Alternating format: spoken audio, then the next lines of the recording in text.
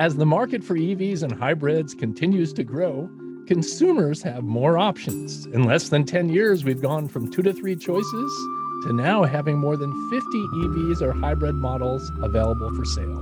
I'm Robert Colangelo. This is GreenSense, where we highlight eco-innovations. This week, we're joined by Consumer Guide automotive publisher and our friend Tom Appel for our Green Road Test and an update on the Chicago Auto Show. Tom, welcome back to GreenSense. Well, thanks for having me. Well, you went to the Chicago Auto Show. It's the nation's largest and longest running auto show. And due to COVID, the 2021 show had a few changes. Tell us about it. Yeah, the show would have been scheduled for February, which is its regular spot, early in the year and often the first or second auto show.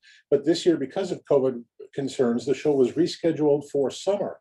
So it took place in July. It was dubbed a special edition of the Chicago Auto Show. Things were scaled back a little bit, but I think that if you're a consumer and you hadn't been to the show before, you would not know that this was scaled back. It still consumed 400,000 feet inside of McCormick Place, and there was additional show activity outside on Indiana Avenue, outside of McCormick Place. Doing anything outside in Chicago, whether it be winter or summer, is a challenge. Our summers can be hot, they can be rainy. Did the weather cooperate? It seemed to. It was warm. I don't think people minded too much. How did it go over with visitors? The Chicago Auto Show authorities, the people who put on the show, reported having 100,000 visitors for the event. Not bad, given that the show took place in half the time it normally does, and that it happened in the summer when there is all sorts of competition for people's attention. Any special precautions for COVID at the show? Yes, there were two big precautions. One was that you had to order your tickets in advance so there wouldn't be lines at a ticket booth. Additionally, they were limiting the number of people who could come in at any one time. So you had to schedule for a particular 4-hour period to visit. Being outside, was the auto show able to offer any attractions that they may not have been able to offer during their typical indoor show? Yeah, there was some fun stuff outside, including food trucks. And Ford and Volkswagen made available their electric vehicles, their new electric vehicles, the Ford Mustang Mach-E and the Volkswagen ID4 for test drives. And what about green car highlights? Any special cars featured other than the two mentioned? There were two fun prototypes. They're not prototypes, they're advanced near production vehicles. The Kia EV6, which is a small electric crossover, and the Hyundai Ioniq 5 were both on display. Any updates on the Tesla Cybertruck? No, actually, that seems to be delayed again. Tesla seems to have its hands full with all sorts of other projects. So the Cybertruck, I don't think there's a fixed date in the future. Are any of the trucks going to hit their mark? It's looking like the GM Hummer or the GMC Hummer may be on time, and it looks like the Ford F-150 Lightning electric pickup will also be on schedule. Well, that'll be interesting to see who's first and to see who's last standing. So we'll keep an eye on that. With the Chicago Auto Show appearing this summer, do you think there's any chance they'll continue offering it in the summertime? No, and if you ask the people who run the Chicago Auto Show about that, they'll just laugh. It takes everything that they do to get the show together once a year. So expect the show to happen in February next year. Yeah, kudos to them. It's hard to do anything in this COVID environment, and to put on a show of that magnitude, I just give them credit for going forward. So congratulations. Anything else we missed or you'd want to share about the show? No, I think that was it. I think that the summer thing was fun, and it's a shame that they can't pull off a mid-year event, but there really isn't the manufacturer cooperation for such an event. And I think that were COVID not a factor now, we would not have seen a summer event of any sort.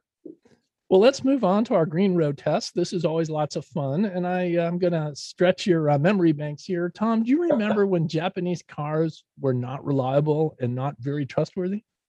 I do. I also remember when they were known for rusting, a thing that is not the case anymore.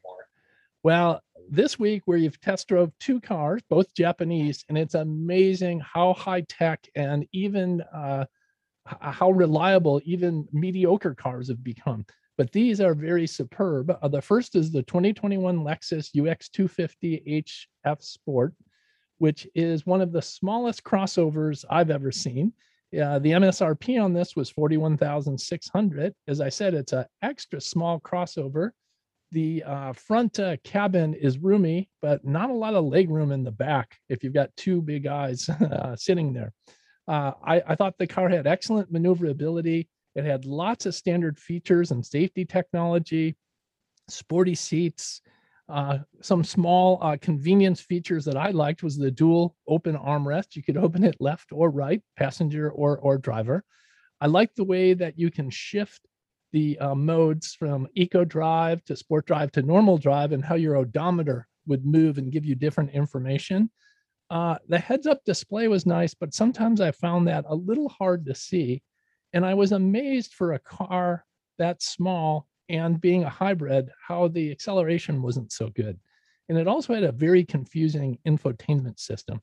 So wanted to get your comments, Tom, but before we do, let's talk about what was under the hood in the drivetrain. Yeah, the Lexus UX, which is the smallest and least expensive thing in the Lexus lineup, is powered by either two motors. One is a 2-liter normally aspirated engine.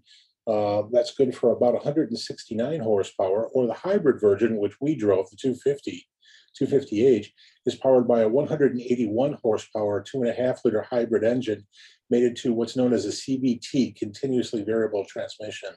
And tell me, what does that mean, CVT? CVT, continuously variable, is a transmission often linked to hybrid engines. It's well suited for that application. There are no fixed or stepped gears. So we used to talk about 3 or 4-speed automatics. These days in the high-tech world, we talk about 8, 9, or 10-speed automatic transmissions. The CVT has no fixed gears. Instead, they're always changing. This is great for efficiency, not that great for feel. Yes, I did not like, as I said, the acceleration on that. And it was funny, it had pedal shifters, and I don't know how those could actually add value with that small horsepower. The thing I did like about it, I was getting between 42 to 45 miles per gallon, which is really where I think hybrid should be. And I was also amazed at the regenerative brakes. They just felt like normal brakes. What were your thoughts on the cars? What did you like? What didn't you like? Yeah, I agree. Toyota has been doing hybrids for a very long time now, and they've got the regenerative brake process down. For people who don't know, it is the braking process that generates the electricity that powers the motor in a hybrid system. So when you brake, it's not the brakes that are providing the stopping power initially, at least. It's the motor being turned the opposite direction. And the interplay between the real brakes and the motor can be really bad in a bad hybrid vehicle. But Toyota does it so well, you don't notice that it's happening. This vehicle is, for the most part, relatively transparently a hybrid. You don't know that it's a hybrid, except perhaps, as you noted, for the lack of power. What impresses me about this car, I think, is the quality of the interior materials, the general quietness, and the room and comfort up front. If you need to put people in the back seat, this isn't the vehicle for you. No, and why do they call it a crossover? It just looks like a small sporty sedan. Because you can't sell a sedan anymore, so you have to call it a crossover. Great. That's why you're the guru of gears. Well, anything else you'd like to add on to that, or should we go on to the next car? Yeah, in very, very cold weather, which can have a negative impact on the hybrid operating system, we saw 38 mpg here at Consumer Guide Automotive, which, given the conditions, still very good fuel economy. Well, we'll move on now to the Toyota Highlander Limited all-wheel drive. This is a large SUV. The MSRP on that was $50,700. It has 3 rows of seats. Boy, this car was fantastic for the highways. I drove it up to Michigan, along the coast of Lake Michigan, and it was just a pleasure to drive. It was roomy, smooth, quiet, very well appointed, comfortable interior. I love the center console. It had a place to a hot charger to put your wireless phone, and you can cover that and put your elbow down on it. I thought the car handled very well on the highway. It is a big car, so it's not really nimble, but it's a good cruiser. Lots of standard safety features. I don't know how many cameras are on it, but you get many different camera views when you back up or go sideways. Yeah, I really enjoyed this car. Let's take a look under the hood and tell us how it works and what's under there. Yeah, the standard Highlander is powered by a 3.5-liter V6. That's good for 295 horsepower. The hybrid is powered by a 2.5-liter, actually a version of the same engine that we just discussed in the UX, but tuned for more horsepower. It's a 2.5-liter 4 attached to a hybrid system, and that's good for 243 horsepower in this application. And it has 3,500 pound of towing capacity. Again, it had 3 drive modes, eco, normal, and sporty. I was getting around 35 miles per gallon on it. There was nothing about it that I didn't like. Did you have any pros or cons that you'd like to share? Mostly pros. I think this is an incredibly competent highway vehicle. It is quiet, it settles in nice way on the highway, and in hybrid form, you get excellent highway mileage as well. Really good, comfortable front seat space for anyone there, decent rear seat space, a usable third row, which is great. There's a lot to like here. I think the car handles a little sloppy around town. It's not something you want to try to hustle through a corner. Even compared to other crossovers of its size, I think it's a little bit sloppy.